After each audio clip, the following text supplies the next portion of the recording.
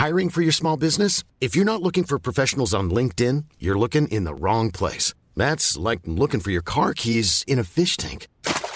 LinkedIn helps you hire professionals you can't find anywhere else, even those who aren't actively searching for a new job but might be open to the perfect role. In a given month, over 70% of LinkedIn users don't even visit other leading job sites. So start looking in the right place. With LinkedIn, you can hire professionals like a professional. Post your free job on linkedin.com/people today. Hey, folks, I'm Mark Maron from the WTF Podcast, and this episode is brought to you by Kleenex Ultra Soft Tissues, your ally to help tackle your allergy symptoms this season. I love the change of seasons, but nobody loves pollen and all those other things floating in the air that make you sneeze during this nice weather. Kleenex Ultra Soft Tissues are hypoallergenic and allergist approved, so fight back against watery eyes and runny noses without worrying about irritating your skin. For this allergy season, grab Kleenex and face allergies head on. There's never been a faster or easier way to start your weight loss journey than with PlushCare.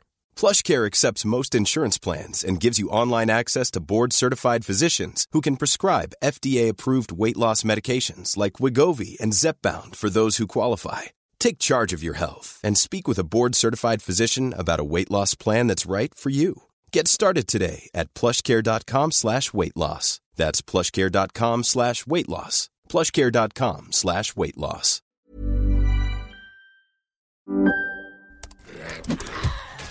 Wait, are you gaming? On a Chromebook? Yep.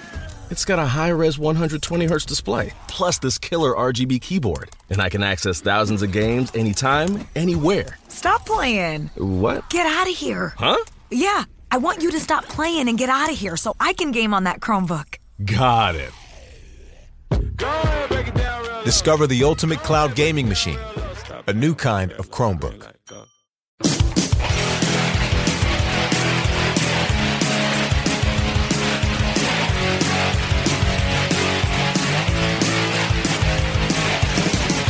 Hey everybody, welcome back to Core. This is Core episode, oh man, where is it? 250. 250! Look at that. Yeah. That's impressive. That's 50 more than 200. That's 50 more to go to 300. I could do math all day. Oh, yeah. Anyway, welcome back to the show. We're happy to be here. It's Thursday, January 7th, 2021. Been a pretty wacky week here in the United States. Time to talk about games and escape a little bit of that. Hopefully we help you guys do that as well. It's good for us. It's good for you. It's good for all of us to sit around and talk about the stuff we love. Okay, quick note, piece of business at the top of the show. I'm Scott Johnson, and I'm here. John Jagger is here. Hello, John. Hello. Bo Schwartz, you may notice, is not here today, and there's a reason for that. Bo is going to take some time away from not just this, but all his sort of extra stuff on the side, podcasting things like that. He's going to do that for a while for all positive reasons, for reasons that are really, really good for him. It's not a falling out from the show thing at all.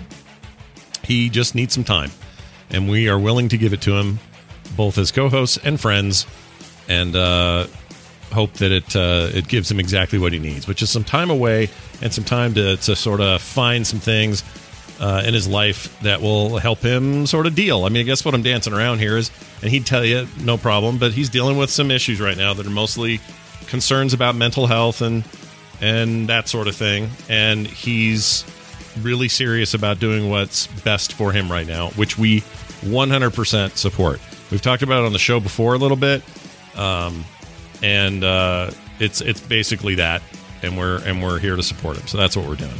I'm doing a terrible job explaining this, but that was good. Yeah, that was good. But we appreciate everybody reaching out saying how's Bo. I get it all the time. Every day there's at least 2-3 emails saying, hey, if there's anything I can do, and I'm passing all that stuff on to him. He's doing fine, and if he pops in, there's always this third chair. You guys here live are seeing Link sitting there looking all weird, but that's where Bo's photo will always show up, or his video when he's here live, and that seat is open to him just like it is on There Will Be Dungeons. So keep your eye on the prize. You never know. Never say never is what I'm saying. Never say never. All right. John and I are going to dive into it now. Let's do it. So, things are very light in the news department, before, right around the first of the year, and thereafter things get pretty quiet. At least most normal years, you'd have CES this week, and there'd be all sorts of stuff dropping that are video game adjacent, like these new TVs will do this. Imagine what gaming will do on them or whatever, and other consumer electronics news. And that's not even happening because that's happening virtually, but next week. And so it's all just a little off. And as a result, there's not a ton of news. However, I went on a quest this week, and I'll talk about specifics when we get to games we played. But John, I have a bit of a problem, and you're here to solve my problem today. Okay, I'm great at this. Good. Here's what I want. I want games with mechs in them. Big mechs. I don't necessarily want anime, Evangelion, freaking, that. I don't want that so much. Those are fine and whatever, Gundams, and that's cool. But I like big, dirty, greasy, ancient hardware looking ass mechs, like the freaking Mech Warrior / Battletech Universe style of mecha. Now, I don't necessarily, that doesn't mean I wouldn't take something cool, but what I'm not looking for is like a Virtua On style, happy anime robot fight game. Right. I want some good old fashioned stuff, but also I'm in a really big mood lately for turn-based combat. And, we've talked about Battletech before. I have been playing that again as a result, but I wanted something new, and I think I may have found it. Again, we'll talk about it at the end of the show, but I'm wondering, because I do this once in a while, I go on a quest and I have to have all the mech things. And I'll try a bunch out. I'll buy stuff on Steam, sight unseen, and then return it because it sucked. But at least I tried. I tried playing, what was it? Ace Combat 7 again, because yes, I know those aren't robots, but those games are kind of the same idea, just with jet planes. It's like, we got to do a mission and save the thing. All right, get in your plane and go do the thing. And then there's a goofy story and, weird future and all that stuff. And whatever, and I got a little bit of that out of there, and I like that game, but wasn't quite touching it. So I ask you, is there anywhere I haven't scoured to get my mech fix, and also why aren't there more games with giant mechs in them? That's honestly a really good question, because as I was perusing the notes, I thought, okay, well, what's Scott playing? Yeah. I saw one of the games and I didn't recognize the name, and so I searched it and I saw it was a mech game, and my immediate reaction to seeing it was, man, I could go for a good mech game right now. That looks great. Yeah. So now, one, I already want to try one of the games that's on your list because I thought it looked cool, so I'm curious to hear how it is. Two, I'm also in the mood for it for whatever reason. And three, for some reason, mech games are hard to find really good ones. Yeah. I don't entirely understand why. This is going to sound very weird, but if I was going to pick my favorite mech game, it would probably be Into the Breach, which is so far from a mech game as you would think it. But that's probably it, because they all kind of sort of scratch the itch, but not 100%. I feel like I always have to jump from one to another to get what I'm really looking for out of it. Yeah. I have another obscure recommendation for you. Okay, go. One more thought you might want to give a go on. All right. Actually, I'll give you two. The first one is Star Wars Squadrons. Did you dive into that at all? I have it and have yet to hit play. It's installed and everything, just sitting there looking at me. I need to just play it. I don't know why I haven't. I guess part of me was like, this is a shooter game and it's multiplayer and that's pretty much all you're going to do. But I also keep forgetting there's like a full-on single player, thing in there. I don't, for good or for ill, I just have not played it. So are you saying that itch will be scratched by Star Wars? Is that what you're saying? Might. I mean, it's hearkening back to the X-Wing and TIE Fighter days. So you've got your diverting power and all of that. It's going to be a little more arcadey. It's designed with a controller in mind as opposed to a big flight stick or anything like that. Sure. So you might be able to get a little something out of it. I I don't think you're going to be like, oh, this is the mech game I always wanted, but it's not bad. The other one is a little weird. I don't think it's going to scratch the itch at all, but I will remind you, they've added mechs to No Man's Sky. Oh, right. I forgot about that. So, okay, got questions about that because I never did do it. Or I haven't fiddled around with the game to the point that I got a mech. I assume it's like the rest of the game where you probably bump into some artifact and it goes, freaking blah, blah, blah, blah, blah, space talk, yippity yap, and then it'll poop out a little thing, and then I'll now have a recipe to start making parts to this thing, right? That's how it's going to go? Yeah, I think you go up to the anomaly. I think you can learn to create a mech up there, and you just find the stuff for it and just fart it out. And then, there you go.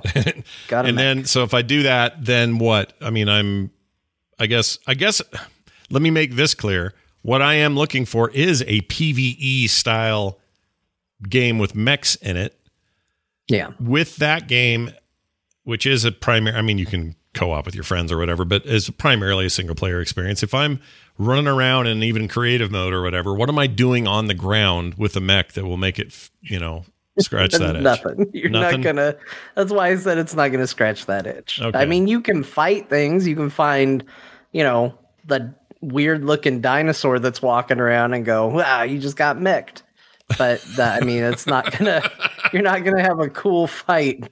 So I'm not going to have the things I want. Like I want overheating, and I want left arm versus right arm stuff, and I want missiles mounted on the top, and my body twists this way, but I'm looking this way. Basically what I'm describing is MechWarrior. But we'll get into why MechWarrior 5 is not doing it. MechWarrior, yeah, exactly. Yeah, I mean MechWarrior 4. Well, okay, I played MechWarrior 2 back in the day. Pretty heavily on like a local LAN environment at an office I worked at. And it was heaven. We loved that game. It was great. Loved it. And then it just feels like I lost track of whatever happened. So I don't even know what 3 was. 4, I played a little bit of it, but got distracted. And really have just been sort of chomping like, okay, well, I want a modern one of these. And then MechWarrior 5 comes out, MechWarrior 5 Mercenaries. And in theory, it's everything I'm asking for. Like in theory, it's all of it. It's the repairs, it's the overheating, it's the tactics on the field, it's the feeling of being in a 30-story monstrosity that just knocks trees down left and right and leaves cities wasted as we run through them and have these battles and stuff. All the stuff I'm looking for is theoretically in that game, but that game is not great. It's got problems. It's even on Game Pass and free at the moment if you have a Game Pass. And I've been playing it again, trying to find the fun. It's been out for a while. And it's not that it's not fun. It's just super janky around the edges. Like just lots of slop. And people say, well, do the mods. Okay, well, great. I like games that come out, finished enough where mods are cool, but they're not the reason you buy the game. And I wish in its vanilla form, it was just a better performing game. I broke it almost immediately by misunderstanding what I was supposed to do with the early mech I got in the game. Because the way the game works is you have this tutorial and you're in a MechWarrior mech. I forgot what it was called, but this really nice freaking mech that does all kinds of damage and cool features and stuff. And it has, boosters and all this stuff. And that was great during the tutorial, but as soon as the tutorial's over, the story is that I got all banged up and damaged to crap. And so when I went back to home base, they have to put me into repairs. While I do that, they give me this little tiny guy to work with who's fine, but it's like a starter mech. And I got to wait till the big one gets fixed. Or, well, not only that, I can't use it until I'm approved for enough tonnage to be dropped into a mission to have the bigger mech. I'm just not allowed for more than 30 tons or whatever, and this thing's like 50 tons. And so that's fine. I'm running around with a little mech doing my thing, and that thing's actually kind of fun and fast and all that. It's more of a scout. The problem is when I got back to the thing, it looked like, I can do the bigger tonnage, I think, now. So I'm going to go in here and mess around. So I started messing around with the loadouts, like what was on what arms and that sort of thing. And I think I broke it. Because I put something that's not supposed to be on an arm on an arm. I think the game assumed I wasn't going to try to fiddle with that until I got a mission where I needed that mech. I tried to jump the line, basically. Yeah. And as a result, it basically made it so I can't use that mech at all now. If I take it out, it just gives me fists because the guns I assigned to it won't work. So then I'm really now doing missions with the little guy that he's not strong enough to finish because I should be on to the big guy by now, but I effed up the big guy and I don't want to start over. Anyway, it's a long, stupid story, but what I love about that game is the control. I love the slow, methodic, stomping around stuff, the chassis moving in a different direction than your feet, having to manage all of that. I love that. I think that stuff works really well in the game. The weapon systems are fun to fire and use. The thrusters and like jump stuff is cool. Like the core meat of it is fine. It's when there's any dialogue or any story or any kind of mission structure where things just get janky. And it's just not great. And it bums me out because that should be the game that I'm just slobbering all over. And I put another, 2-3 hours into a run in that thing. And I had fun, but there were just these moments of like supreme frustration. Like difficulty spikes would come out of nowhere. They'd throw a million tanks at me and I would barely survive. And in my gamer head, I went, I've done it. I did a thing. Come get me. Extraction point. Where are you? And then suddenly the lady would go, your extraction point is now available or whatever. And I'd start walking that direction. And then it would go, hold on there, mercenary. Turns out there's a freaking mega mech who's pissed as hell and better than you. And he was going to start fighting you now while you're nearly dead and he's full health. I'm like, really? And then tanks come after he does, like reinforced tanks. Like I died 6 times on that mission and there's no, there's no like mid-mission saving. You have to start over. And I finally beat it, but it was by the hair of my teeth. And I think I'm pretty good at those games, or at least I used to think I was. But at any rate, it just isn't doing it. So you're right. What I'm describing is that, but that is not up to the standard I think it could have been. Yeah. And it's a bummer. And don't tell me about mods. I know they're out there. Most of them are graphical anyway. It's not like it's going to change the gameplay, the core gameplay, or the story or whatever. And until somebody does like some custom scenarios, this is the campaign I have. And the instant action is okay, but I don't know. That's just bots. It's basically an arena fight, which is fine again, but it's not, it's not really what I come to this for. It's such a weird thing, though. It's such a bummer because you don't think that it would be a difficult genre to land. Right. It's like, okay, make a very intentional, controlled first-person shooter, which people love to make anyway. Right. I mean, it can't control exactly like a first-person shooter. It could. I mean, people could try it. Mm-hmm. Titanfall kind of got away with that to a degree when you were in the Titans. A little bit, yeah. And I think that was effective to a degree. So, come up with a rock, paper, scissors method of having the weapons be effective for machine guns and missiles and lasers and all of that. And, throw in some powerful melee, some destructible environments and go. Yep. And I think people would be really excited, but nobody seems to make these games. And then when they do, it feels like that's kind of the story. And maybe that's why nobody makes them. Maybe they go, well, MechWarrior 5 came out, nobody cared. It's like, right. Well, did nobody care because nobody cares about mech games, or did nobody care because MechWarrior 5 isn't what people wanted? Yeah, that is the question. And back in the day, what we need is wiener sliders. You're right, Aloria, for real, in the chat room. It's missing wiener sliders. Big mecha wieners is what we need. Do you want Mech Wiener 1 or Mech Wiener 2? Medium, small, or large. Anyway, so that's funny you brought up Titanfall, because Titanfall 2 is amazing. It's one of my favorite games, maybe ever. I love that game. But the mech stuff in it is amazing in single player, and it should be, because it's narratively important about when you're in it, when you're not, how you work with that character, the character that is your mech. What is it, B-52? What's his name? Is it BT? It's B something. BT, that's it. BT, yeah. I believe that's right. Bal Tinkle. Anyway.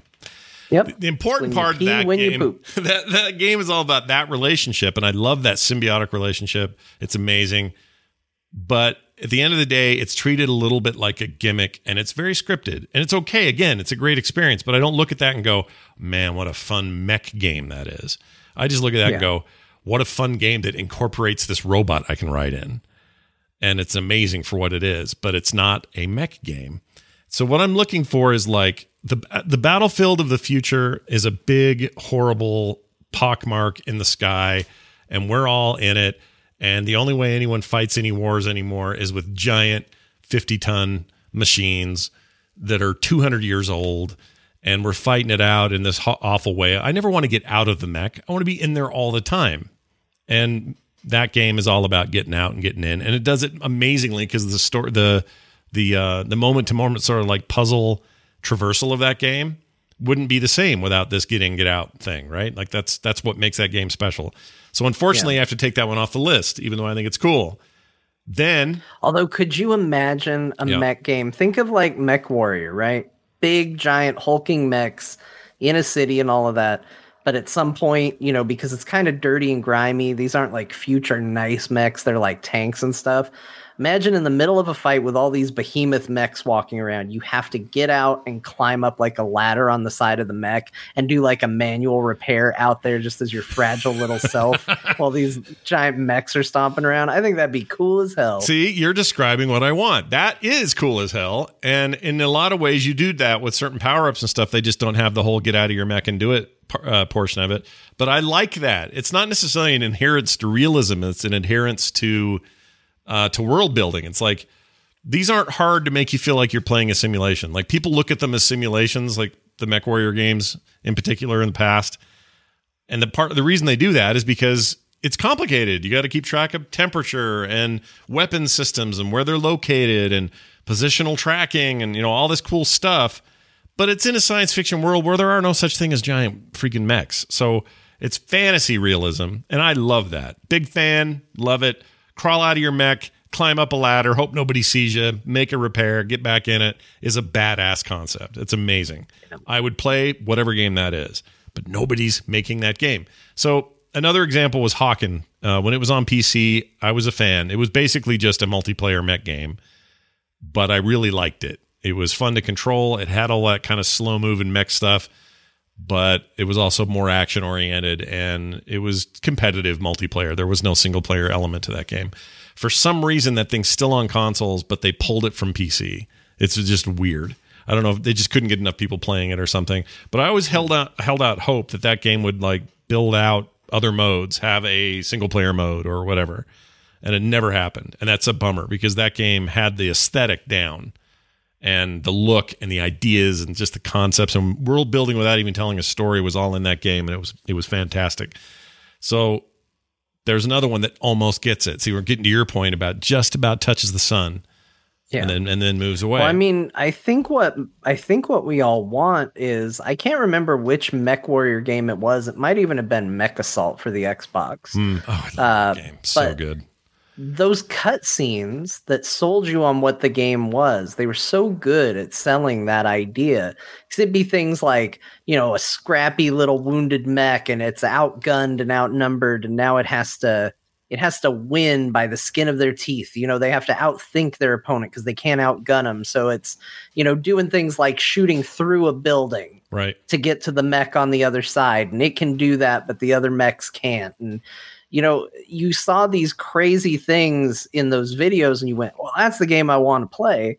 And I feel like that's the game they need to make. You know, I want these stomping around the hills and, you know, you feel giant and you're having just cool fights. But I also want the almost submarine style combat. Like, I think that's why people get them mixed with simulation so often, is because you don't want, in this style of mech game, a mech to have like real easy 1-to-1 control. You want it to ramp up. You know, when you tell your mech to go forward, you want to feel like it's building momentum and hear the thuds of the footfall building and building and building. Yeah, you're absolutely right. What you're asking, what I want is not an arcade twin stick shooter, although I can't say I wouldn't play that.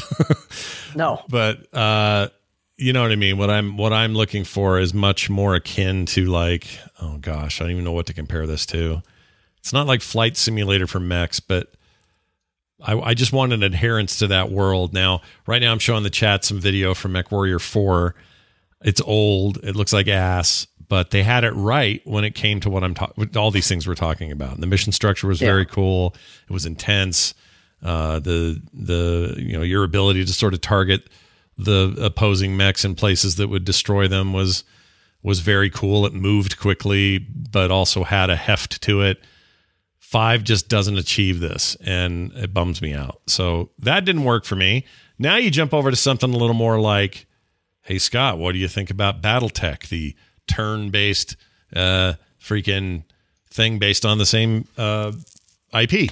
And I would say that game's very cool, but it's also goes so far up its own butt in terms of like adherence to the tabletop experience. Like really, really it adheres to the tabletop, like to a point that's probably great for people that love tabletop BattleTech. But for me, it's way too much. Just way, way too worried about those rules and not worried enough about how fun this turn-based game could be. So as somebody who really likes XCOM and really likes Gears Tactics and really likes that kind of stuff, and I'm in the mood for that lately too, in a pretty bad way, you'd think that combination would be all that I would want. It gets really close, but it's just so freaking hardcore. Like, I just need to dial it back a tiny bit. Not so much that it takes away the depth, but just enough to quit just being up your own butthole, because that game's a little bit up its own butt. I mean, you said the magic word to me, which is XCOM with mechs. Yeah. That would be incredible. I mean, XCOM you could build mech units, but I want, full customizable mechs. I want the environment to be entire cities and sections, and it'd be cool. I know. Imagine that. As hell. Imagine that. So I'm basically telling you all the things I played in a way. So when we get to that part of the show, it's mostly about what John's playing. But let me tell you about Phantom Brigade. This is what I looked up, and I thought, well, I could go for mech games. This looks cool. It's really cool. So here's the deal. Phantom Brigade, didn't know about it. Somebody on Twitter, I wish I knew their name. I'd give them credit right now. I apologize if you're listening and I'm not giving you credit. But somebody said, it looks like you might be looking for this. And I'm like, I haven't even heard of this. What is this? It's an early access on the Epic Store. I don't have, I'm not religious about where I buy my games on PC. Happy to do it if it's cool. Looked at a bunch of videos. Decided, I think this might be for me. So I went and did it. It's $29. It's in early access, so still plenty of work to do. But it's, in a lot of ways, it feels like a very finished game, very polished game. But basically imagine top-down rotatable camera XCOM style battlegrounds, okay? Your base is this mobile unit that carries your mechs across the land and all your crew and your inventory and the stuff you took from the last fights and stuff like that. So you kind of have a home base scenario, upgrades to make there. Some of the loot you got, you can convert into new weapons or whatever, or break down into its parts and build other stuff you might need, repair your mechs. There's a timeline, so you advance time like you would in XCOM. So those kinds of things are all in that. And then when you go to the actual fights, right now I'm very early, so it's just 2 mechs that get to go on these missions. But you take those down there, and that's where things get kind of interesting. So it's like this combination of real-time and turn-based RPG stuff thrown in that I didn't expect. And also when you hear that, it sounds like that might not be great, because what you want is XCOM. You want turn-based. Yeah. I want to select a guy. He's got certain abilities. In a mech context, it's like, well, he's got big missiles mounted on his back. I want to use those as artillery for those dudes in the back. Hey, everybody in the back of the room, look out. Here comes the artillery, right? And then you target them. Ooh, 85%. All right, sweet. Fire it off and see some cool animation of it happening. I know that's what you want. That is also what I want.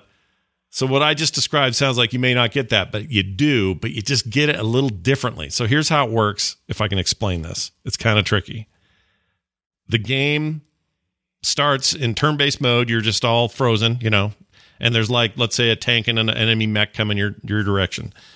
Everything's based on a timeline, almost like a video timeline, and like, you're making a video, editing a video, so you've got, right, your cuts and everything. And you can tell by scrubbing up and down this timeline where the mechs and tanks and enemies are, and then if you scroll forward, where they'll be. So you see kind of a ghost version of them go, like you can tell where they're going to head. And you now get to do the same thing. So you're like, all right, he's going to go up on that ridge, which gives him a little bit of height advantage. I need to kind of get around there and shoot him from behind or whatever. You now take your mech, click him, you get a context menu. One of them is run. You hit the run button, and then you basically think of it as action points, except it's like time points. You have so far that you can run during the time you're allotted. That will transpire here in a minute, but right now you're just planning for it. So let's say I just want to draw myself up here behind the guy, and along the way, I will have time to shoot him 3 times as I'm running. I'll rotate and go, gah, and I can set where those points are, and it will tell me what my percentage chances are of hitting him at that point of the movement, which also corresponds with where they're going to move. And so I basically try to plan out a route and doing stuff on my way. It can be a lot of other stuff too, like melee and shielding and just other stuff. But let's say you just want to shoot. You have 2 different kind of weapon types. And you take your mechs and you take both of them, think of some cool tactics, plan out your routes. And at the bottom, again, you can see this timeline. So now that you've planned that all out, when you scrub it, you not only see where their movement was going to be no matter what, but now you're seeing what you've told it to do. So you're seeing like, oh, I'm going to go, and you can kind of follow it both ways.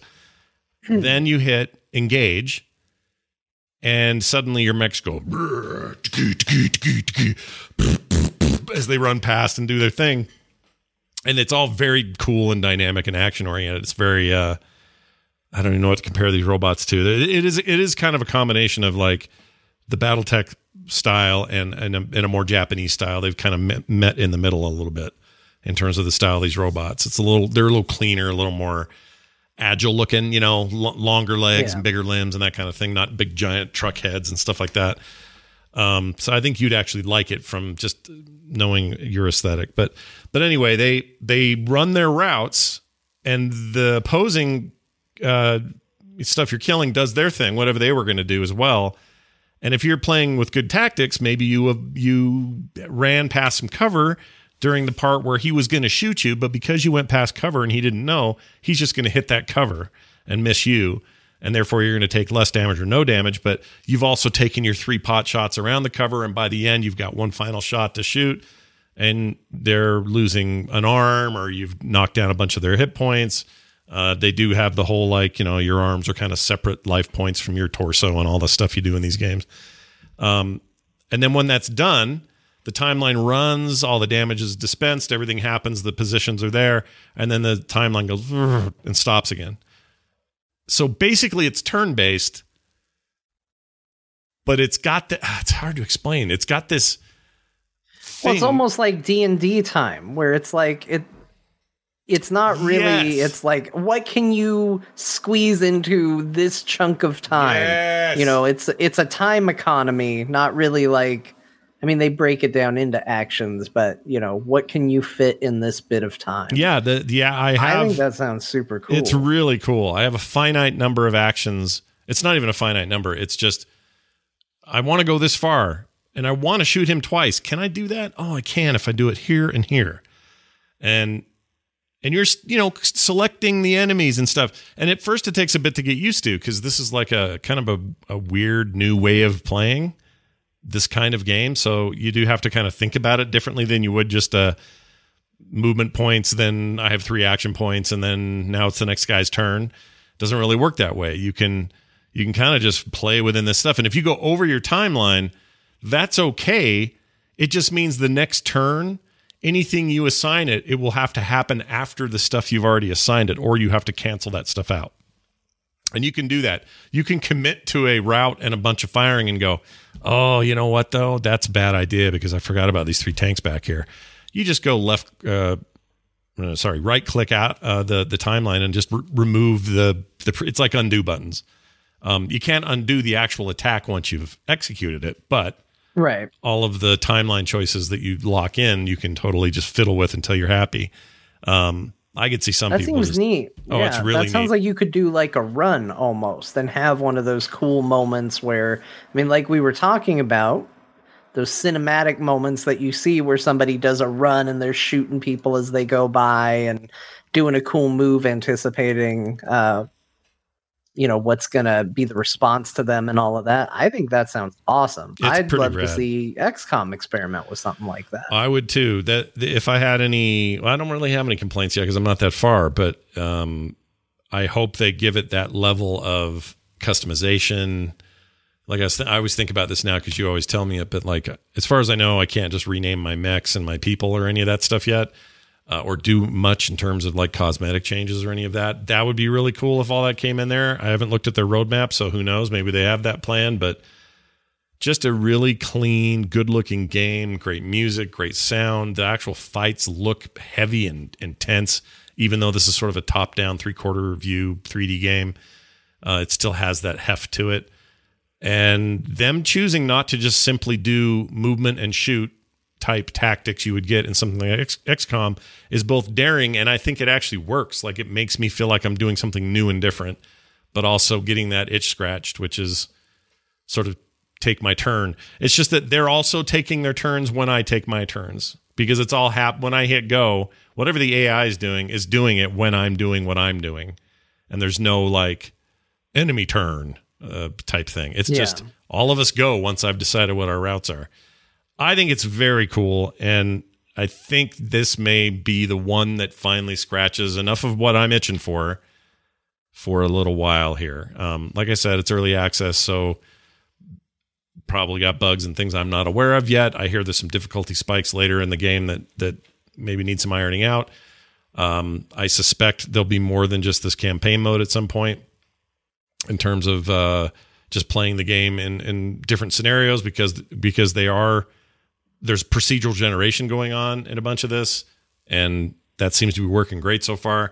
So anyway, I'm gonna give it a fat thumbs up for now, because I think so far so good. If you don't mind buying stuff on that store, I hate that qualification when people ask, "Where'd you get it?" Oh. You don't have to put that. Let people decide that on their own. I mean, I think it's good to tell people what store it's on, because I've certainly heard people gush about a game and gone, "Is it on the Epic Store? No, it's not there. Is it on Steam? No, it's not there. Yeah. Is it on, the Microsoft Plus? No, it's not there." Right. And then just go, "Where's this game?" Yeah. So I think it's fine to just say, it's on the Epic Store.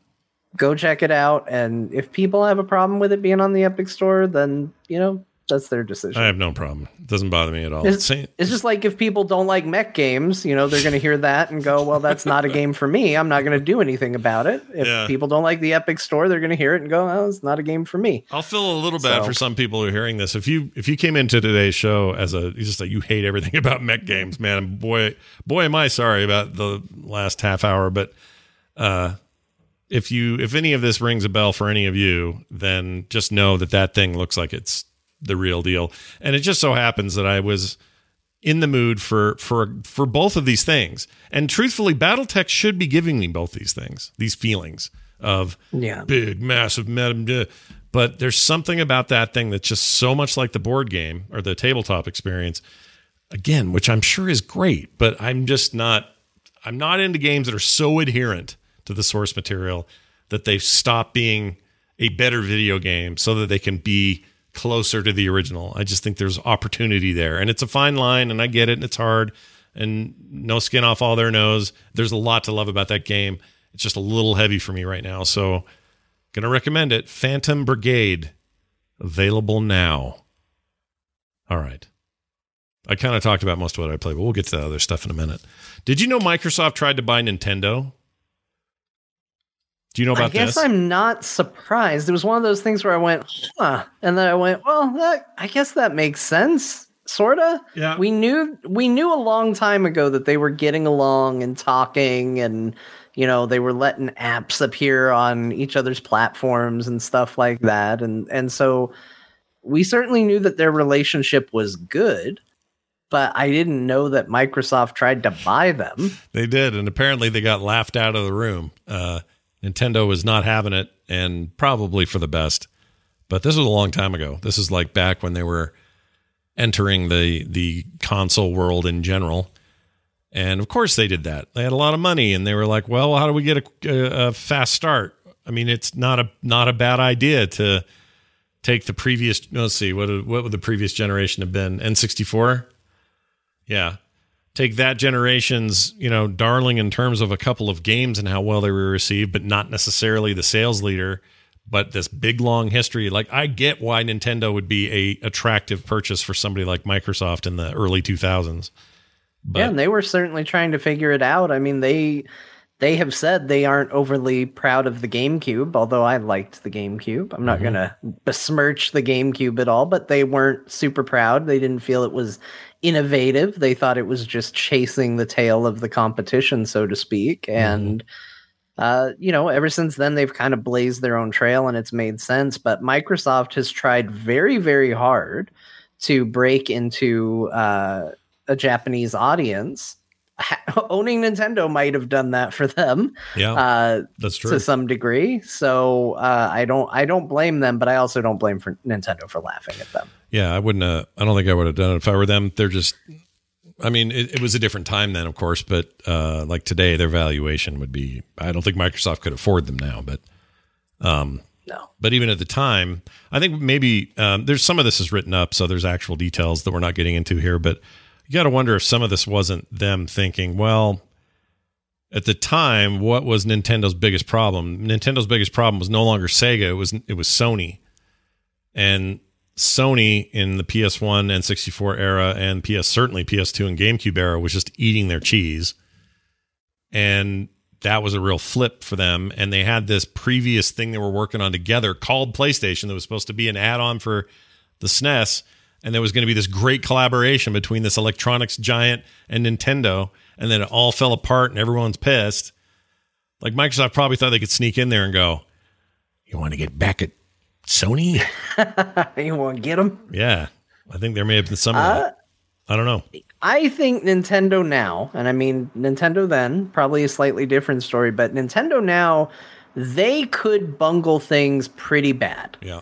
Nintendo could pretty much put out a console that sinks the company. I mean, in a way they did. The Wii U certainly didn't set the world on fire. Yeah. But they could create a console that actively came out and slapped your parents. And yeah. They would then still be okay if they just turned around and said, okay, well, we'll sell the IP rights to our characters and games. Oh, yeah. They have such a brand value on just their properties alone. Yeah. That they have to be considered one of the most valuable gaming companies, even without taking into account hardware. Yeah. So and even if you don't take into account the massive success that is the Switch. Yeah. I mean, by every measure, that thing is a massive success. Take that away even, and it's still boggling how much that stuff's worth on its own. Just Mario by himself. Let's go, he'd say. Let's go. Yeah. They can give away Luigi. Oh, hell yeah. Like, you can just, we'll give them to you. Somebody should have made, did anyone ever make, those Garfield stick them on your window things back in the 80s and 90s? Like you'd see them in people's cars. They had like suction cups on or whatever. You know what I'm talking about? Yeah. They should have done a Luigi one when Mario Kart came out and he was making all those pissed faces. That would have been an opportunity to just make like his face like pressed up against a window and looking at people as they drove by would have been. Just make it look like it's just the head peeking over the window. Yeah, I would have bought one of those. Good. They'd have had my money. That's the thing. Nintendo can do whatever they want. They just, I mean, Nintendo is like video game Disney. They've just got such brand recognition on their properties alone that it's insane to think. I mean, in a lot of ways, they are the anti-Microsoft. Like they have so much valuable IP that, they could recover from a pretty devastating thing. They still get us to buy all their old games again. That's They're true. Like, well, now we're going to put out a tiny Nintendo. You can play all those games and pay us for them again. We're like, okay, well, sure. It's tiny. Sure, that looks small and cool. They do the same thing. Is it going to have an inconvenient cord that makes it nearly impossible to play in a living room? Yes, it does. Oh, great. I guess I'll have to buy a cord extension for that, too. You're not wrong. They can repackage all of it. They did that version of Wind Waker on the Wii U was amazing. It was an amazing port of that game. And why they're not already just printing money with it on the Switch, I don't know. But like that whole library, they have so much back catalog alone they can repackage and resell, and people will pay for it. They will buy this shit. If they said, "Hey, we're doing a Legend of Zelda collection," it's going to be $200, but you get every Zelda game that's ever been made, I'd be like, "I'll buy it. I'd buy it. I'll do whatever you." In a heartbeat. Yes. I want to have access to all Zelda games. And I already do in some capacity for a lot of them. The original Legend of Zelda. Like, I have one of those mini SNES somewhere around my house. It seems to have more games than they claimed initially. I don't know how that happened. I got a special one, I guess. But, I've got ways to play a lot of things. And even then, if they said, "Hey, all the Zeldas, $200," I'd be like, "Yes, right now, I'd do it in a heartbeat." And give you my money. The other two big names in gaming don't have that. Like Microsoft cannot say for $200 we'll give you every Halo game. I mean, they're already kind of doing that with Game Pass. So why would you? They're saying give us $5 a month. Yeah, you give us $5, I'll give you that whole damn thing. But if they weren't, I don't like. That's not a great sale. Saying, and we'll throw in all 5 Gears of War games. Still not enough for $200, I don't think. Same with Sony. There's nothing they could do where I'd say, "Oh yeah, that bundle's worth $200." I can't think of it. They tried. They made a mini PlayStation, and they now are trying to give it to people. That thing sucked. They're just like, you can use it if your table wobbles, you could put it under a table leg and it'll hold it up. And people are like, I don't know. What a bummer that mini thing was. It's still What version of the controller is it? Is it the DualShock? No, it's the original. It's the original, because everyone wants that, right? They all want the nostalgic. No, we don't. We want the DualShock. Are you kidding? Sega has, chat room says Sega has Sonic, and you're right. Like, that's not enough to burn the world down, but you could argue that neither of the two giants we have now have anything close to that. Maybe Master Chief and maybe Nathan Drake, I guess. Yeah. Maybe Kratos, but that wasn't always true. Kratos is freshly happy these days. Like there was a time I will say the packing game for the PS5. The little robot kid game. Yeah, robot has a lot of nostalgic callbacks for PlayStation, and it will make you appreciate their legacy. Yeah. But it's not the same as what Nintendo could do. No. The Nintendo is a different bag of chips. It just is. It always has been. No matter where they're at in terms of market share, it didn't matter when it came to their original properties. It's insane what they hold. And I'm ready for that $200 freaking master pack of Zelda games. Let's do it. Make it happen. Yeah. I'll finally play like Skyward Sword or whatever it was called.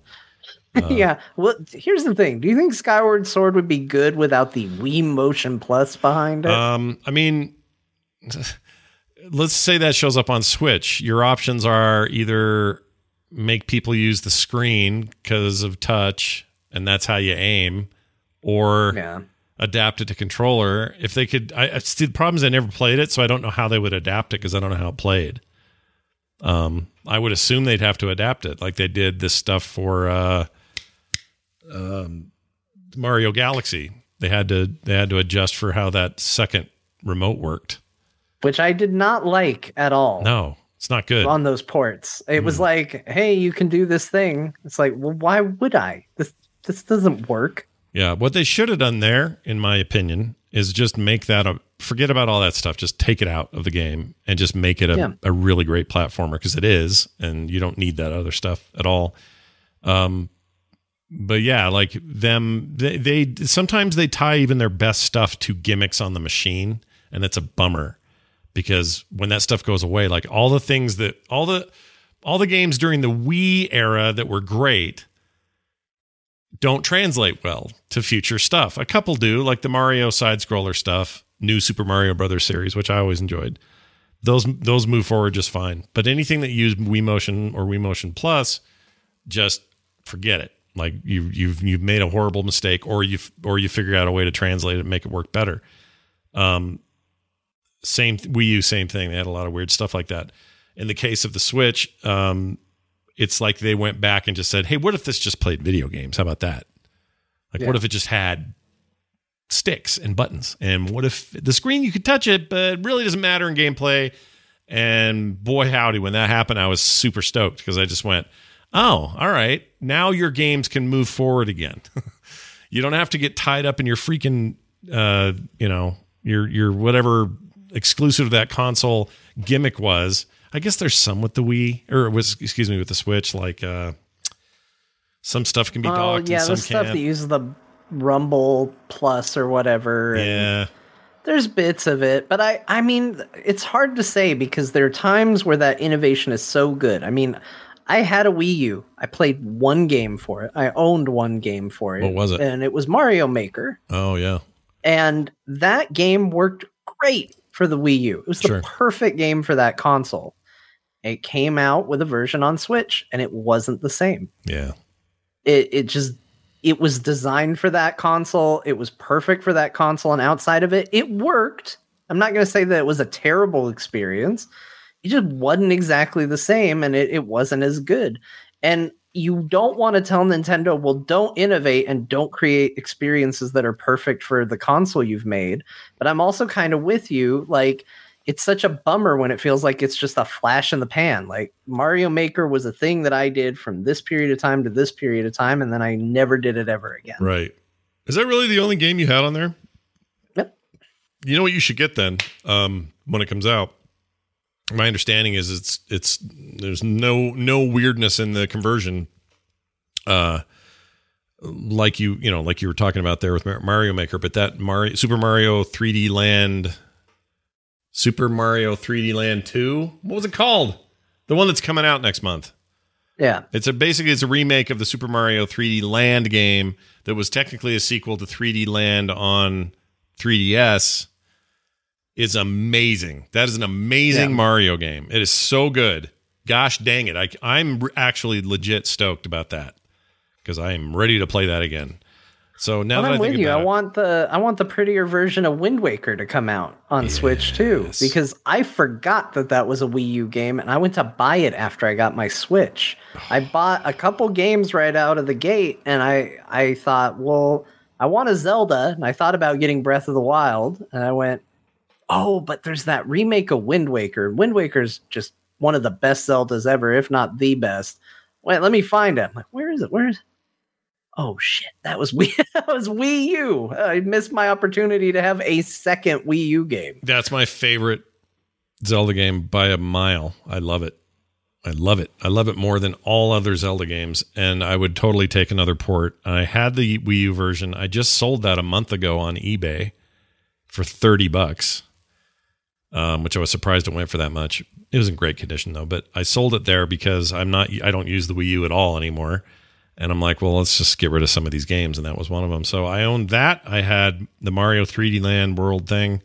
And I had Kart 8, which was basically what Deluxe is now on the Switch. And I had one other game. Don't remember the other one. But whatever that was, I had. Anyway, what a weird time. The Wii U. Hell of a thing. Strange times indeed. What else? There's rumors that Ubisoft's subscription service, which is currently called Ubisoft Connect, or what is it? Is it Connect is the whole thing where you sync your games and other stuff. So it's not necessarily the subscription, but whatever it is, I forget what it's called. Plus, Ubisoft Plus, Ubi Plus. That sounds right. Everyone's using Plus now, so I don't know. But anyway, there's some rumors floating around that seem like they might have some weight to them, suggesting that subscription service will also be joining Game Pass.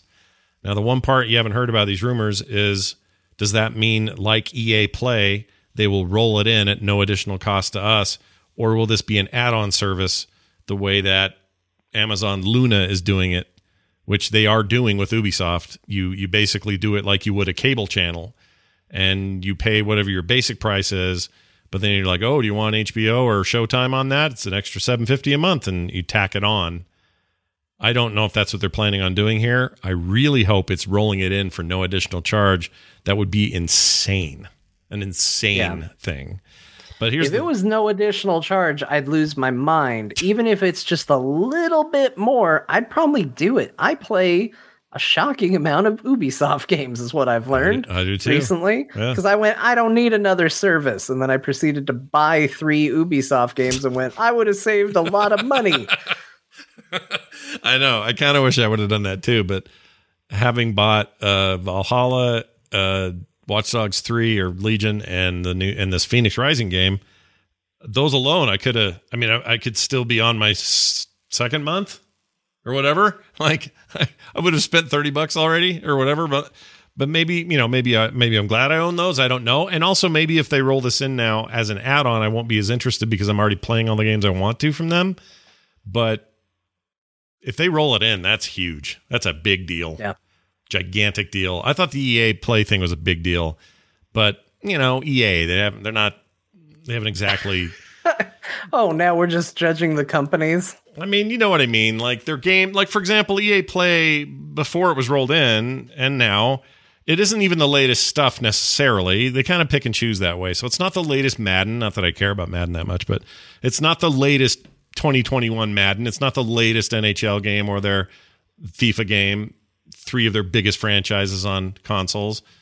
It's last year's games. And that's fine. They're good still, and that's great. But it's not it's not like day and date the way that Game Pass is for Microsoft games, where if Gears 5 comes out, day and date, that's what you play. When Halo Infinite comes out, day one, it's yours.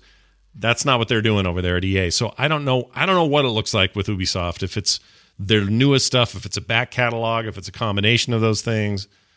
I don't know, but I'm all in on that. That would be great. Yeah. Great. Bring it on. Let's roll all these into one thing. So I'm paying $15 for all the video games ever made. It's weird that it's going the other way of Netflix. It feels like. Like Netflix came out and was like, we're everything. And then everybody went, we could have our own. Yeah. I assume that's how they sounded when they decided this. It could be us. We could have a streaming service. Yeah. People like Star Trek. Yeah. We'll make a whole streaming service around Star Trek exclusivity. And then it didn't really work very well. They did all right. The Star Trek things are fun. Yeah. Yeah, it's fine. People watch those shows. But I just assume that's how it sounds in my head, so that's how I assume it went. But they all split off, and now in this case, we had a bunch of people come out and go, "We're doing our own service, and we're doing this, we're doing that," and now they're all kind of starting to unify under this Netflix style Game Pass banner of like, yeah, we'll put all our stuff there. Sure, why not? But even in the case of Microsoft, this would be like Netflix going, we have originals and all these other things. Come pay us our 1 monthly fee and we'll give you all access to all these games. But then that would be the same as if Netflix did that. Here's all these movies and all these original shows that only we've made, so you can only get them here. But we're going to go ahead and put them on Hulu too. That's kind of what they're doing with Steam, although you pay for it over there. But Microsoft's putting everything on Steam now. It's like that's all on the PC side of things, on Steam and Epic. Like they're kind of having this moment of like, just get it everywhere. Here's all go get it. Oh, you're super dedicated to Steam? Cool. Gears Tactics is on there. Go there if you want. Oh, you don't like them? You'd prefer Epic? Sweet. It's over there too. Oh, you have an Xbox? Well, guess what? For $15 you can get it, or you can just pay for it over here if you want. Or how about on Game Pass on PC? Like they're just those walls are weirdly down in a way that I didn't see coming. Didn't see it coming.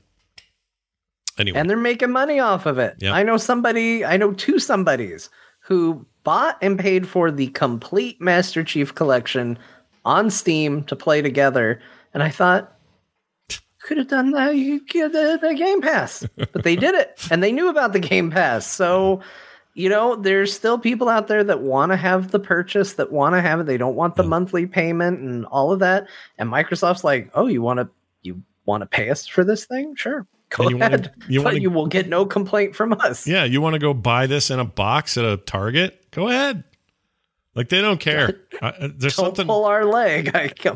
Boy. There's something. What a rough thing. There's something really freeing about it, and also I acknowledge they are in a unique position to do this. Their pockets are so freaking deep that they can take the early hit on this. That it must be. It must be. Especially when you just shelled out nearly $8 billion for Bethesda, and you don't even have anything to show for that yet. Like, those pockets go way across the world and back down again.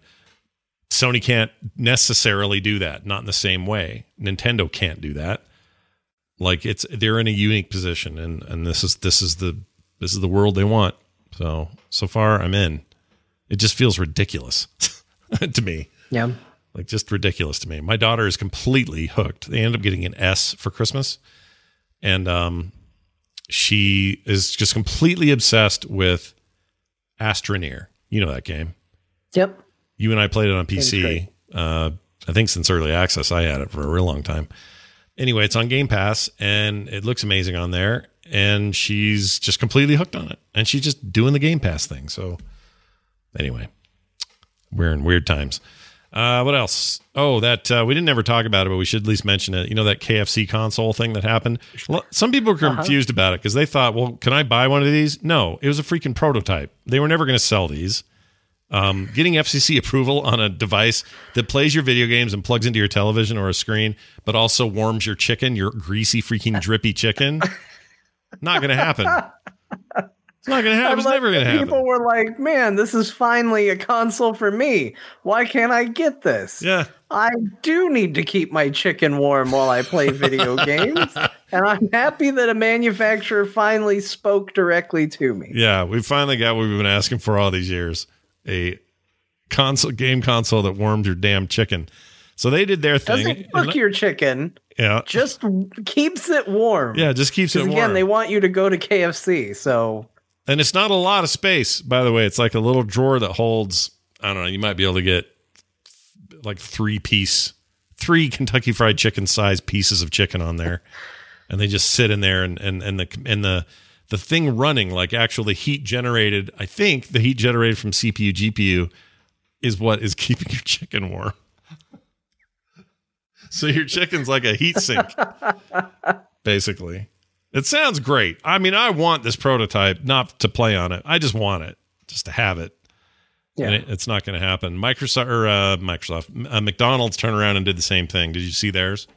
I didn't see the McDonald's one. What did the McDonald's one do? McDonald's console. Let me find this real fast. KFC, McDonald's menu. Nope, that's not it. Here it is.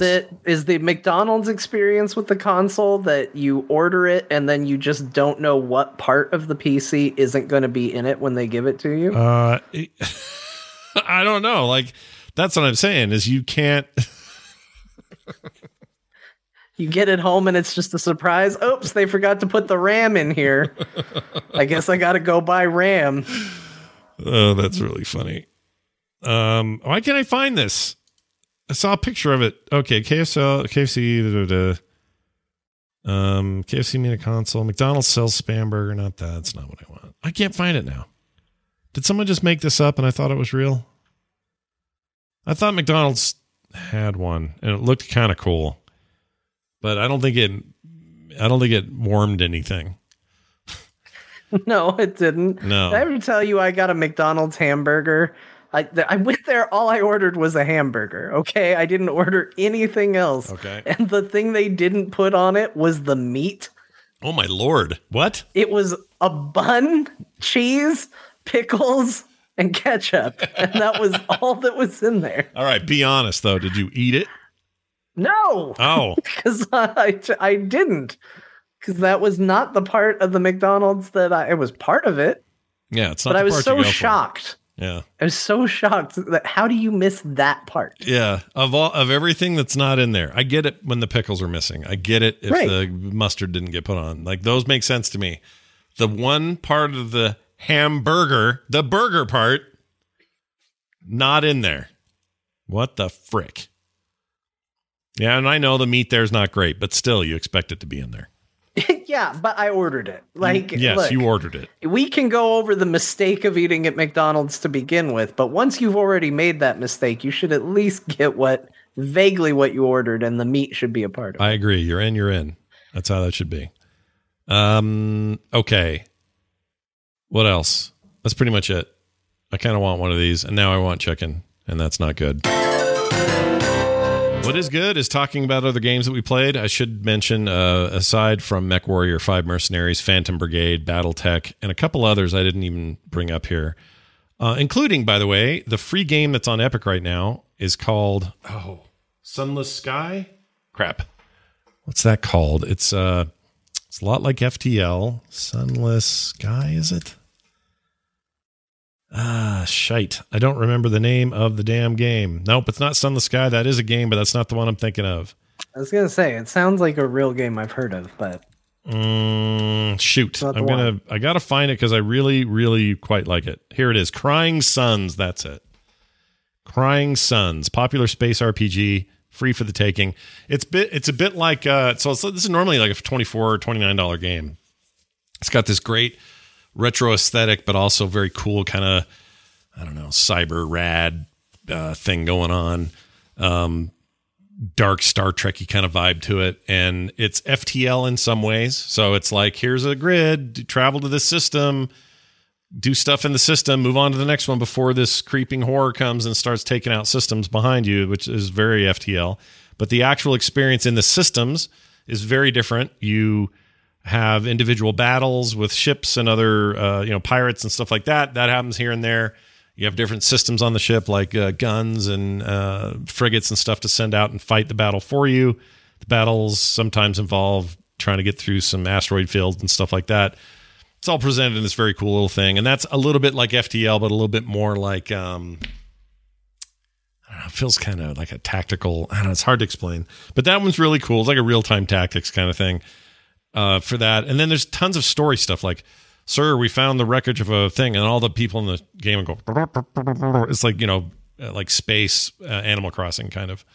And they tell you these things like, there's an anomaly aboard the ship. What do you want to do? Do you want to send guys in there? Do you want to scan the ship first? Do you want to ask your robot dude for advice? You can make these different choices, so kind of RPG choices. And when you choose them, the outcomes could be great. You may end up getting a ton of fuel or a ton of money and scrap or whatever from doing that. Or you may lose 6 of your crew members because it was real bad over there. You scan planets, go on expeditions on the planets, and see what you can find down there. And they have different levels of difficulty, and your crew can sometimes take damage, and that's bad because in the next battle you may lose them. And anyway, it's a very rad thing and free, so get it, is what I'm saying. I just did. It's very cool. On your recommendation, I took care of it. I think you'll like there's something about the tone and vibe I think you'd really jam on. It's really cool. Anyway, it's roguelike-y too, in the sense that, if you die, it's FTL in that way too, I guess. There's a lot of FTL in this, but FTL is an amazing game. So if you're hearing this going, ooh, I could use more of that kind of thing, then this is definitely that, with a huge dose of paint. Like, it just looks cool, like really cool. The sound's really cool. The music's cool. It's my kind of space, which is just dark and gritty and space horror and, freaking Event Horizon style stuff. I love that. Okay. Outside of that, more Phoenix Rising, and loving that. It's great. Continue to make progress there. And then I'm continuing to play WoW, but I will say this, and I'll talk more on Friday in a more complete way, but I think I hate Torghast. I think I hate it. I think I loved it at first, and I think now it is a slog with very low rewards, and I feel very unmotivated to spend much time in there or the Maw in general. I'm hitting the same point with you. I mean, I don't want to steal Friday's thunder, but it's one of the games I've been playing too. Yeah. Torghast has a real reward problem because I made my legendary item and I don't necessarily feel compelled to go through the process of upgrading it and doing all of that, which means the rewards in there are completely uninteresting. And I like the concept. I like the idea. I like getting cool powers and breaking my WoW character in a fun way. That's fun. I mean, that's what gets me to play Diablo, is the fact that Diablo lays out these specific rules. This is how your class plays. This is what you do. And then you get legendary gear and you break it. And all of a sudden you do really cool stuff. It's a great cycle. But there's a purpose to it, and you get loot in Diablo, and you work towards goals in Diablo. And unfortunately in WoW, its impact is very minimal. And as a result, I'm in the same boat. So far, this is the first week where I didn't go right to Torghast to run all my stuff there.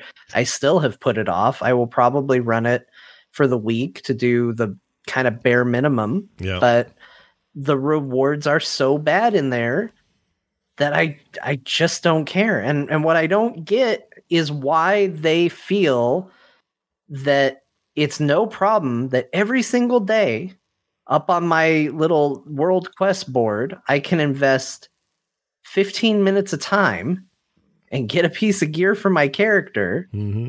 But if I go into Torghast and invest 30 to 45 minutes running something that's really challenging me, that walking away with nothing is, well, it's just built the way it should be built. Yeah. No, I don't like how it. should go. I even just want gold. Like, whatever. Just like, give me something. Instead, I just feel like I like the loop of it is fine on its own. But what makes a good roguelike loop is rewarding gameplay. And without that, you just feel like you're spinning your wheels in there. Yeah. There's no loop to it because the loop to get better at Torghast is go play other aspects of World of Warcraft. Yeah. And what's the encouragement to then come back into Torghast at that point? If you're going to make me go out and play the other elements of the game, which, they shouldn't say, okay, well, all you have to do is Torghast now. But, if you're going to send me out there, well, why am I coming back? Right. And they haven't given a compelling answer for that. And I feel like they really need to. And I'm 100% with you on the Maw, too. The Maw is a place I still am baffled because every now and then they'll throw up a daily quest where you need a group to complete it. Or it's not a daily, it's your weekly quest. And they'll go, hey, go here. You need a group to complete this. But their group system is completely busted. Because if you do the group finder to join a group to fight Giant Robot, there's a chance that they might have war mode enabled. Yeah. So then you go, okay, I got to look for one without war mode. But they still do separate phasing, so you still might not get put into a group that's in your phase. And if you aren't, the solution it offers is go to a capital city or a safe space to get in the same phase. Mm-hmm. Well, getting around the Maw is such a pain in the butt, you can't easily do that. Mm-hmm. And it's not like people are going to just casually happen by, because if you're in the Maw for too long, fighting stuff, it literally will eventually get to the point where it just kills your character for being there. Yeah. So you're just sitting there like, well, wait a minute. Who designed this? Who thought about this? What's going on? You've created a place where storyline wise, I'm not supposed to be, and that's fine. But then you're putting in content that requires people to be hanging out and wanting to help one another.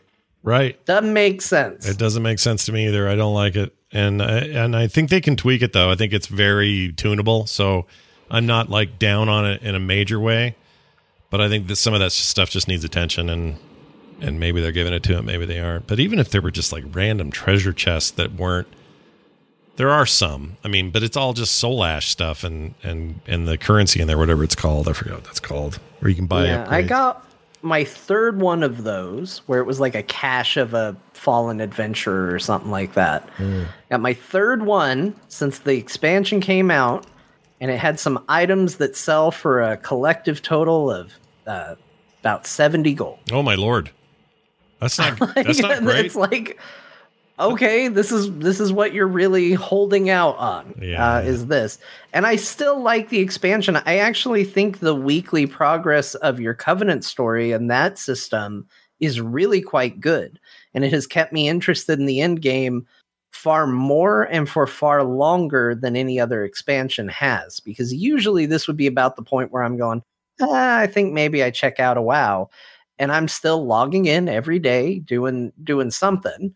It's becoming a little bit less and less, but I'm still playing it every day, and that's saying a lot at this stage in the expansion. Yeah, I agree. I'm in the same boat where I am. I'm enjoying the world enough and progression in the what do you call it? What are they calling the story this time?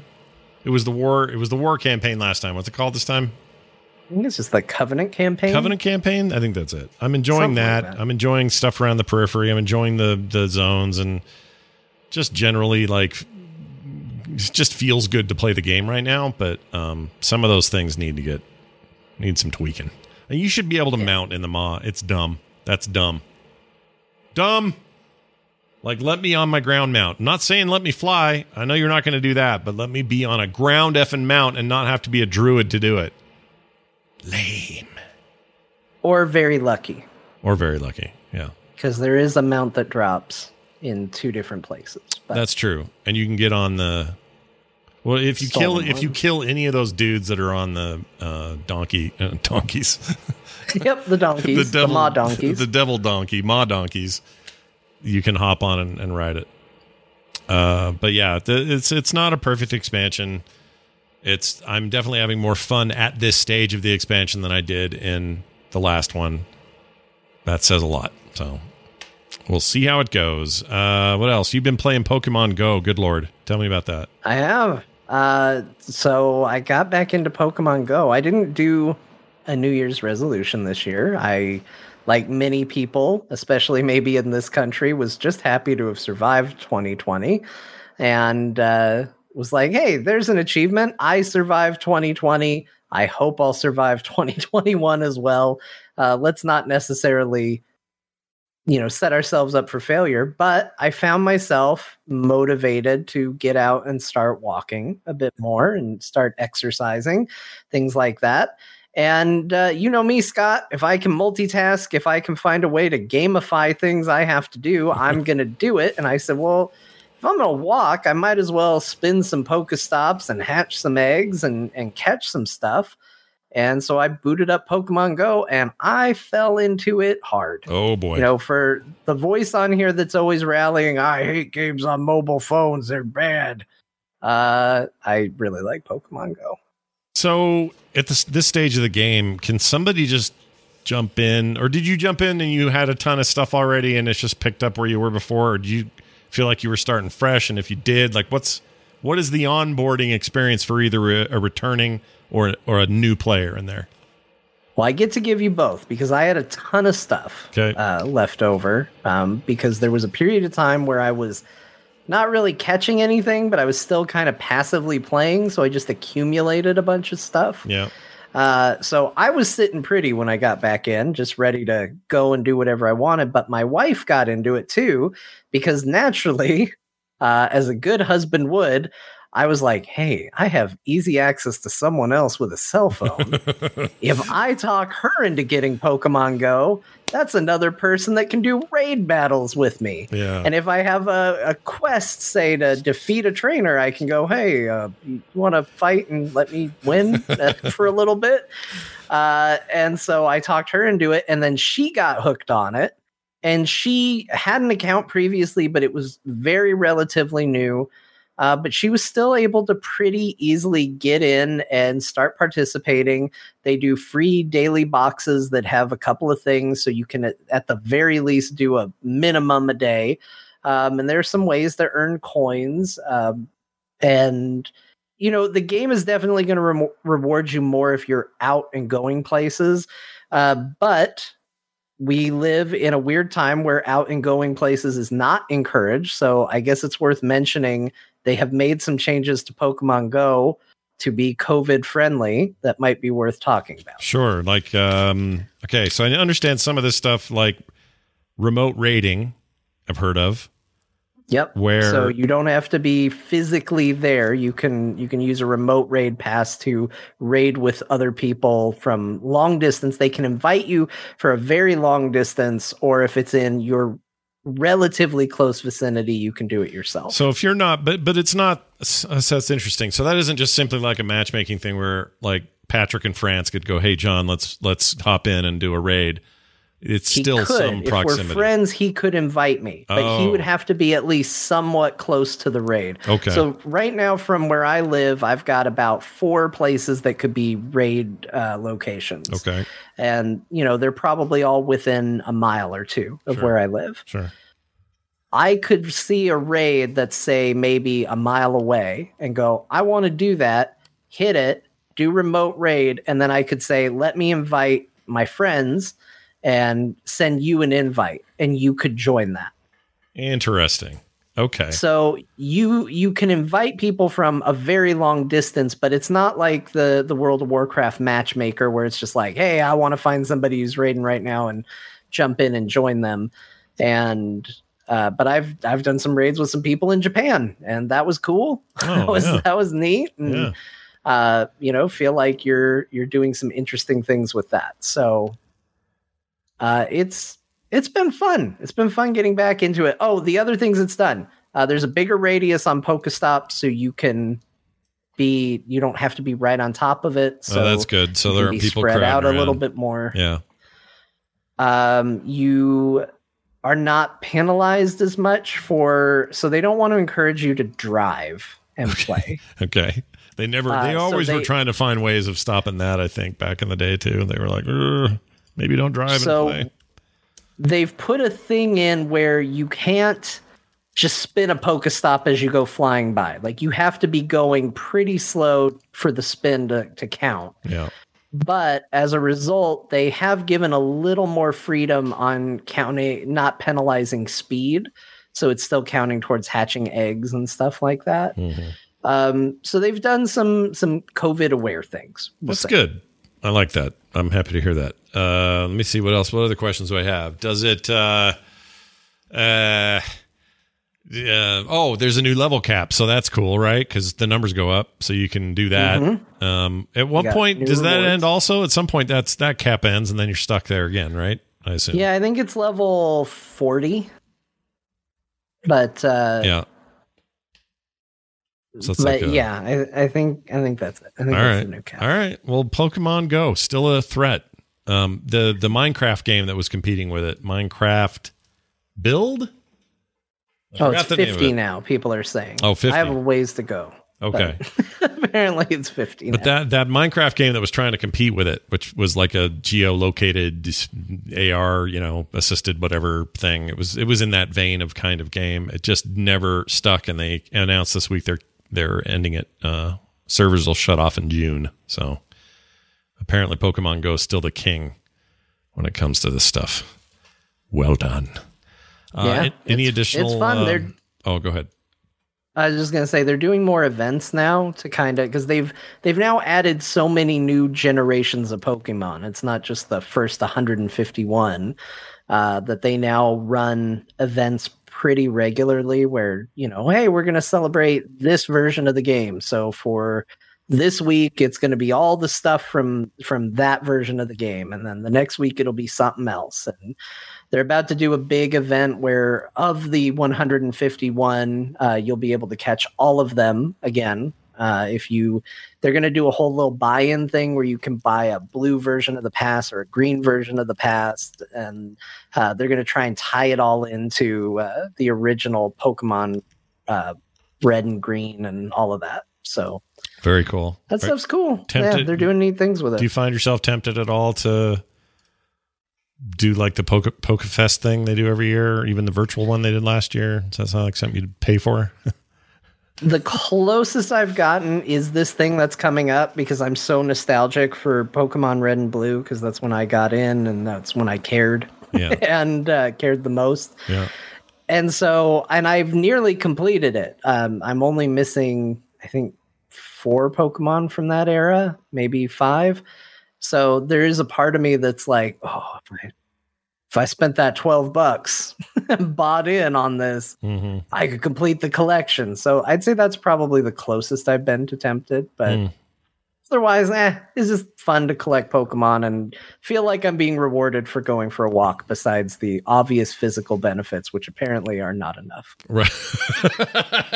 Not. It's okay. We live in a time where this is possible. I don't see any reason why not to take advantage of it. Any reason to get out there and do it beyond, I don't know, looking at the sky or whatever. Great. Let's do it. Some people need music. John needs Pokemon Go. That's right. Done. Any other thoughts on Phoenix Rising before we move on? No, I finished Aphrodite's quest just to give you an idea of where I'm at in that game. And that was fun. I'm still having a great time with it. I think my favorite thing about it, and I said this to someone else, is so much of that game is contained in little chunks that you can go, I've got about 15 minutes, play for about 15 minutes and feel like you did something. Yeah. Like it Plus, wasn't a waste of time where you couldn't get into it. It's got that fast resume feature enabled. So at least on the Series S and X. So when you hop out and do other stuff, even other games, if you're just like, I just want to bang out 10 minutes in this, it resumes right away, right where you were.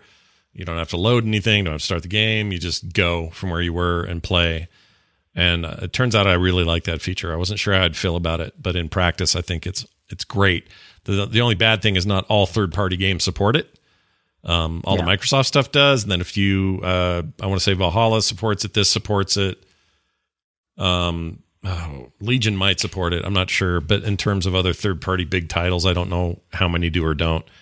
But I really like being able to just get into that game and not. It's weird. I don't know how they actually do it, because I've done it before where it's like, all right, I'm playing that game, and then the kids are like, we want to play Overcooked 2. So I'll launch Overcooked 2, goes through all the launch stuff, get the controllers hooked up, play Overcooked for an hour or two. Well, time to get back into Phoenix Rising. It just resumes where I was as if I never left. Yep. It's crazy. I don't get it. I mean, I guess it just feels like I'm shutting a DS and then opening it later. It's very, very odd. But yeah, that game's great. It's just, here's a map. Here's a ton of shit to do. I'm going to go do some. I can be here all day or for 5 minutes. Game's very good.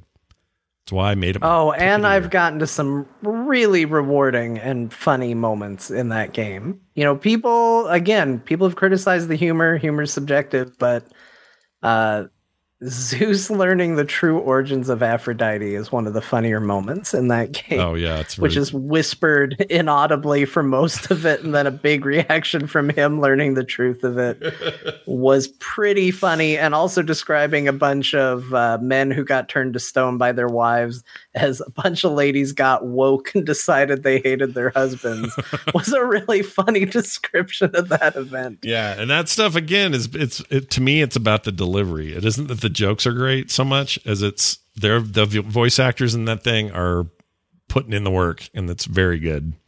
Yeah. Same. I'm feeling good about it, and we'll continue to play that. All right. Before we get to this email we have today, I'm going to play a mashup put together by Jamie. You may know him as TMS Mashups Jamie. He does a lot of these for the morning stream, and occasionally crams one together for us here on Core. This will be fun because there'll be Bo stuff in it. Bo will be in it. Get a little Bo in there. A little Bo in there. So check it out and have a listen. We're hanging with Scott. Yeah. We're hanging with Scott. Yeah. Asking questions, drinking a drink, hanging out with Scott.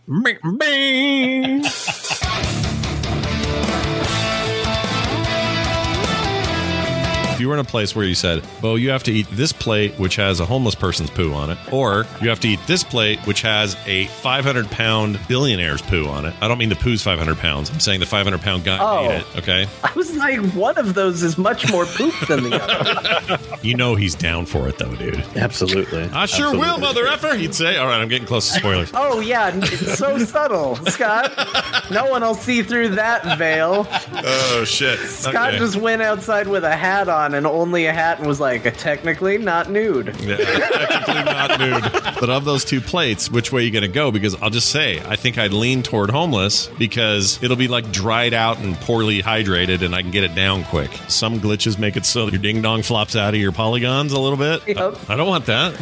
I don't want to be in a really important story moment and have my guy go, and then just out the side of his freaking, pants polygon. Do I get to see the poo, or do I not know? You'll know who the rich guy is and basically what his life's like. So it won't be somebody that's sitting around eating AIDS-infested boogers. I mean, it'll be like I'll be AIDS-infested rats. Like you're homeless. I don't know. I don't know about the homeless poo. I'm upset that we transitioned from my love of Mass Effect to this.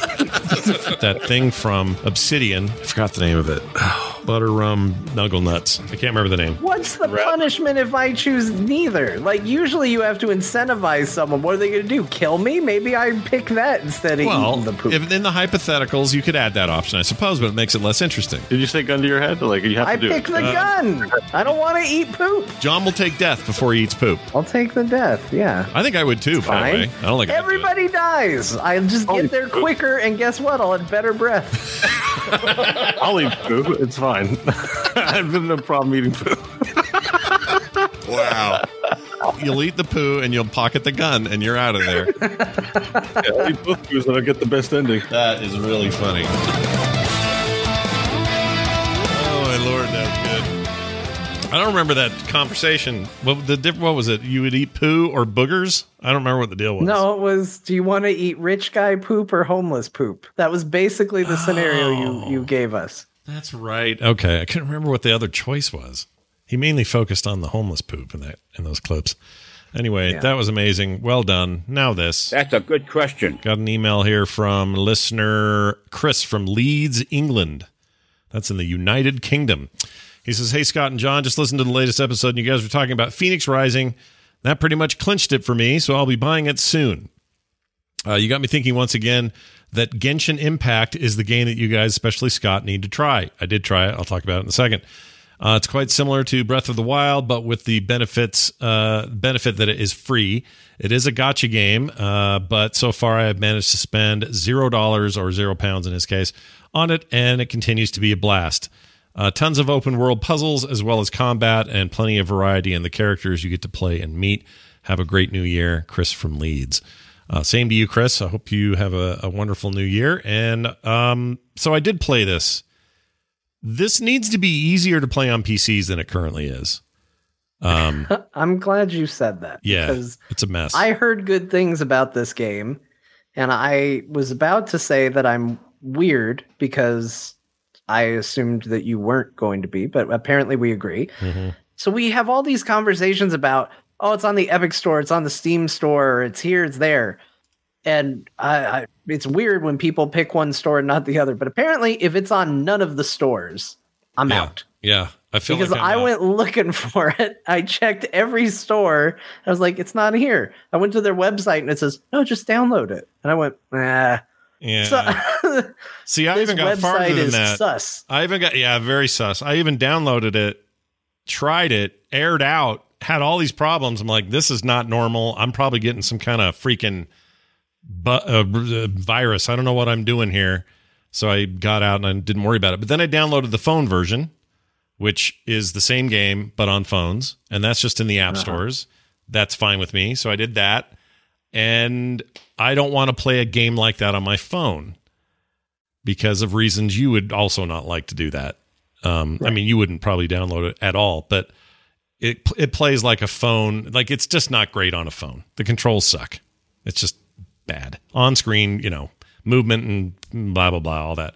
I don't like it there. So I played it for about 10 minutes and went, So if that game showed up suddenly on Steam and they said, hey, here it is, or any of those, and all I had to do was just hit download, I'm good. I don't want to mess with their weird executable that looked like it might have gone through the ringer before I got it. It was something wrong with that thing. So I am so happy to hear you say that. I feel less crazy now than I did a moment ago. You were right to feel that way because everything about it seems neat. I don't have a problem playing games that are localized from other parts of the world. It's no problem at all. But your launcher software installer thing is ass. So if it's ass, I'm not doing it. Make it less than ass. I will be playing Diablo Immortal once I get my hands on it. Our friend Patrick has a little butthole. And he claims it's great. And he doesn't like phone games. So we'll see how that goes. You never know from the French, though. We got to dig deeper there.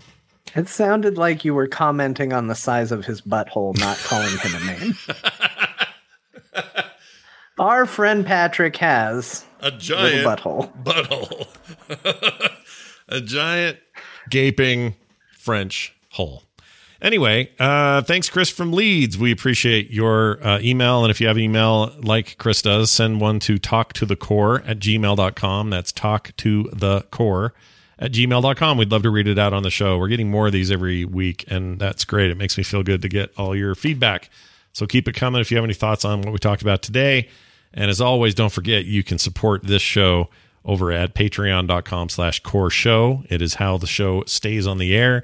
It is through your help that we do so. So please check it out and see what rewards you can get and how you can help us out over at patreon.com/core show. And huge thanks to everybody who already does.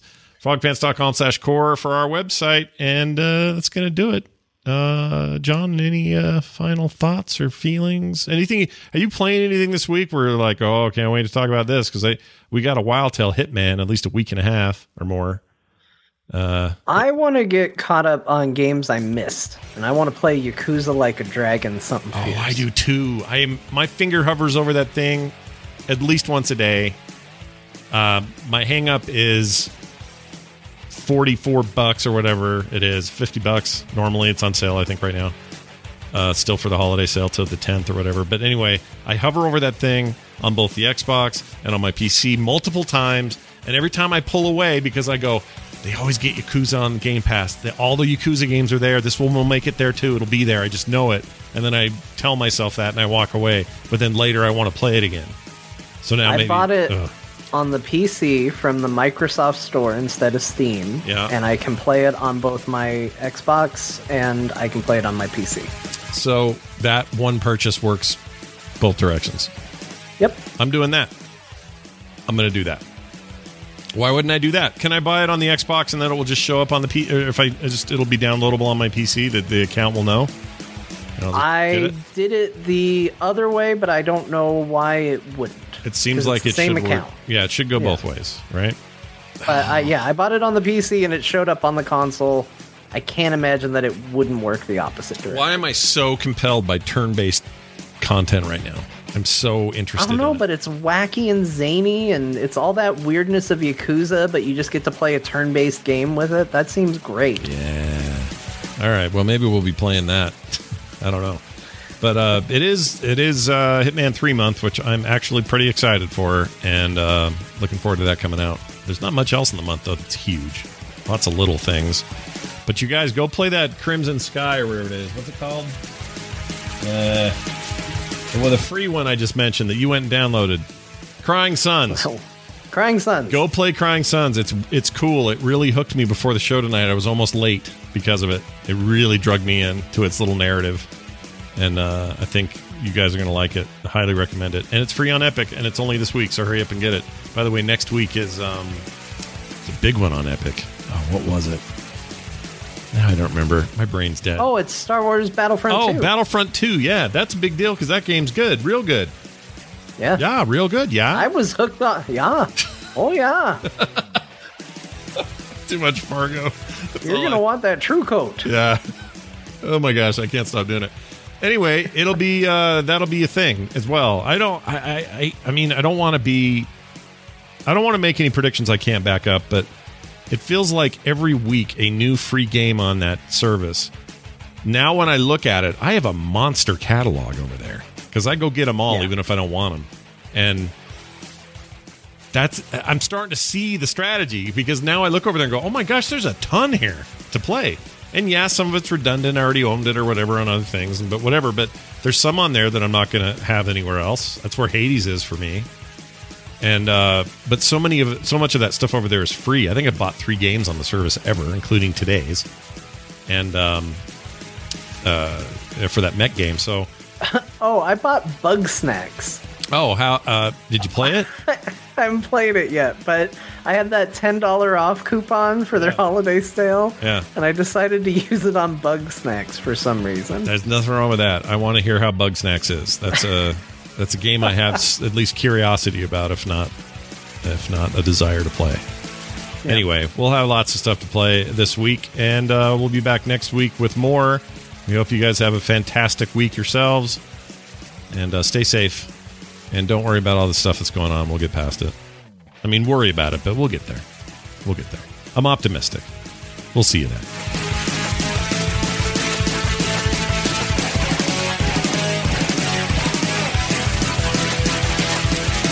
This show is part of the Frog Pants Network. Frog Pants Network. Get more shows like this at frogpants.com.